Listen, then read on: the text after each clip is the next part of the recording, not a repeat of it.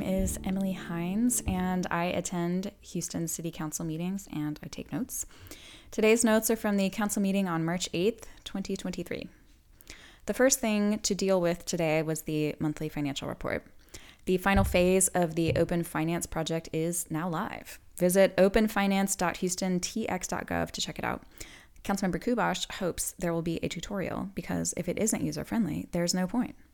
Councilmember Kubash also asked Controller Brown some questions about this whole Papa's Restaurants airport concession drama. More details coming later on that. And Brown's main recommendation was that the city develop a procurement manual, which would serve as a legal guide for further procurement processes. Next up was a public hearing on the drainage impact fee. Houston Public Works Director Carol Haddock explained the drainage impact fee. It's a one-time fee for new development paid for by the developer, required by the city charter and the Dedicated Drainage and Street Renewal Fund, also known as the DDSR. The city began collecting it in 2014. This proposal is to increase the fee $25 per 1,000 square feet of impervious cover. What is impervious cover, you ask? It is any type of human-made surface that doesn't absorb rainfall, like a parking lot. Councilmember Kubash asked a question about something he called sand pits, and Director Haddock said, that's not relevant here. We can talk later about that if you want. Councilmember Alcorn said the drainage impact fee has raised $5 million for the city. I'm unclear on the time frame. And there were no public speakers. Next was the mayor's report. Sarah Week is going on right now. Mayor Turner said the downtown hotels are at their highest occupancy in quite some time. The Houston Rodeo is ongoing. He briefly mentioned the agreement reached between the federal government and TxDOT that will allow the I-45 rebuild to continue. It was put on pause 2 years ago. Remarking on the recently opened Housing Navigation Center, Turner said that 16 people from the Chartres encampment and 5 people from Fifth Ward have been moved into permanent supportive housing. Today is International Women's Day. Councilmember Kamen remarked on Sarah Week, and in response to a comment Councilmember Martin made, she said that Houston is becoming the energy transition capital of the world and working to keep our energy companies here. Finally, Mayor Turner presented a certificate of appreciation to Councilmember Alcorn for 15 years of public service to the city. Next, I will discuss item 34, the airport concession drama we didn't know we needed. Some brief and limited backstory. Papa's Restaurants has had a contract to operate at Hobby Airport for the past 20 years. The contract is ending, which means the bid process began again, only this time, Papa's came in second during the final bidding process. Areas USA, part of a Spanish company, won the final bid by 0.4 of a percentage point. Papa's came in second during the final bidding process. Areas USA, which is part of a Spanish company, won the final bid by 0.4 of a percentage point. The major difference between the two proposals is the percentage of revenue the companies will send back to the city. Papa's offered about 15% and Areas offered about 22%, a pretty big difference. It amounts to about $50 million spread out over the length of the contract. Mayor Turner made a long statement before opening the floor for discussion. He pointed out that this is the 4th airport concession item the council has voted on over the last several months, all using the same procurement process, and the previous ones were approved unanimously with no issues. Turner thanked the Chief Procurement Officer, Jed Greenfield, which probably means he has been having a hard time lately, so I'm sorry to hear that. The mayor emphasized that he is not personally in charge of the procurement process. The procurement office scores all bids under requests for procurement, which are called RFPs for short, and then brings their recommendation to the mayor. Turner said it would be contrary to the law to choose a company that did not score first in the procurement process. He said it is wrong and illegal to bring the second place choice to the table. Quote, "This is a competitive process, not a popularity contest," end quote. The Papa's revenue offer of 15% is actually less than what the city gets from them now.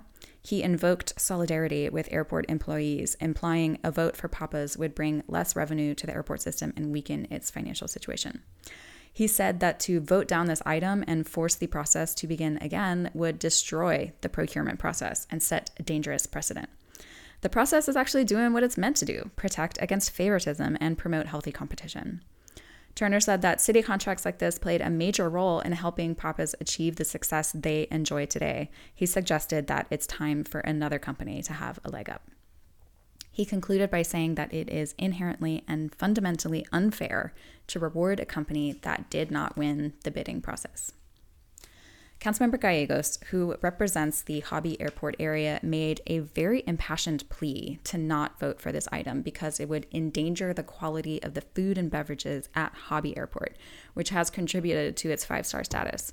Basically, he doesn't want to take a risk on a new vendor when Pappas has a proven track record. Councilmember Martin has suggestions about how the RFP process can be improved, but he ultimately defended the process and says the percentage of revenue difference the city will see is just too great to ignore. Councilmember Knox said, quote, "Those who create the process are those the most capable of massaging the process," end quote. He thinks the administration is using the process as a means to get new blood into the airport system. Mayor Turner told Councilmember Knox that his comments did not even deserve a response. Sick burn. Councilmember Kamen said that if it was a popularity contest, Pappas would have her vote. She asked City Attorney Arturo Michel to elaborate on the RFP process. Michel said the law is clear. When there is a competitive process, it must be followed. He also said that if this item was voted down and a new RFP began, the process would be inherently compromised. Councilmember Kamen agreed that we need to defend the process, but said that some review and changes are advised.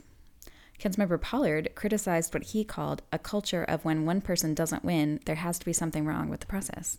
He pointed to the percentages of revenue the city can expect from Pappas versus Arias, 15% versus 22%, and said, the numbers are the proof in the pudding. Councilmember Kubash said that all RFP evaluators are city employees who ultimately answer to the mayor, implying they could be pressured or compromised. The council members who voted for this item or to award the contract to Arias were Turner, Kamen, Jackson, Thomas, Evans Shahbaz, Martin, Cisneros, Pollard, Kasich Tatum, Robinson, and Plummer. The council members who voted against this item, who we can assume are Pappas supporters, were Peck, Huffman, Gallegos, Knox, Kubash, and Alcorn. It's always exciting to get to a roll call vote because it means there was a healthy debate and discussion. Okay, here are a few of the agenda items that caught my eye. Item 6 approved 7 people to the new medical center TERS. Councilmember Martin remarked that the city is transitioning away from being the oil and gas capital of the world to being the medical capital of the world, which is a pretty remarkable thing to say. Councilmember Gallegos asked if anyone from Harris Health or anyone actually residing in or near the medical center is represented on this TERS board, and the answer was no. Item 14 approved a 5-year, $2.5 million contract with UT Health for a study that will monitor trends in the HIV epidemic. The study will focus on 1, men who have sex with men, 2, injection drug users, and 3, high-risk heterosexuals. Item 21 approved $1 million for roof repair and replacement at a few Houston Fire Department and Houston Police Department locations. And finally, the Councilmember Popoff. Mayor Turner reminded us that next week is a council break week, spring break. Councilmember Jackson plugged a Be Successful job fair at Kashmir Gardens Multi-Service Center on Saturday at 10. She shared that Constable Rosen is funding cameras in District B at illegal dump sites, which she is excited about. Councilmember Kamen plugged the Public Safety and Homeland Security Committee meeting on Thursday, March 9th. Councilmember Pollard plugged the Forum Park ribbon cutting on Saturday at 10 and a March on Crime in the Gulfton area on Saturday, also starting at 10. Councilmember Evan Shahbaz plugged a third board on TAP event at the Columbia TAP Trail near Truxillo on March 11th and a groundbreaking at Mayberry Affordable Homes on March 13th. Councilmember Cisneros plugged the Childhood and Youth Committee meeting today at 2 p.m., which will go over the potential state takeover of HISD. And finally, Councilmember Robinson cheered for International Women's Day. And that does it for the council meeting on March 8th. Thank you to all of our Patreon supporters, and if you think this project is worth supporting, might I direct you to patreon.com/EmilyTakesNotes. You will get a shout out on this very podcast. Also, thank you to ACLU Texas and Houston in Action for your support, and to Tecoloto, who does the Spanish translations. This podcast has music by Joe Wozni, and it was produced by Connor Clifton. That's it for this week. I'm Emily Hines, and I thank you for listening.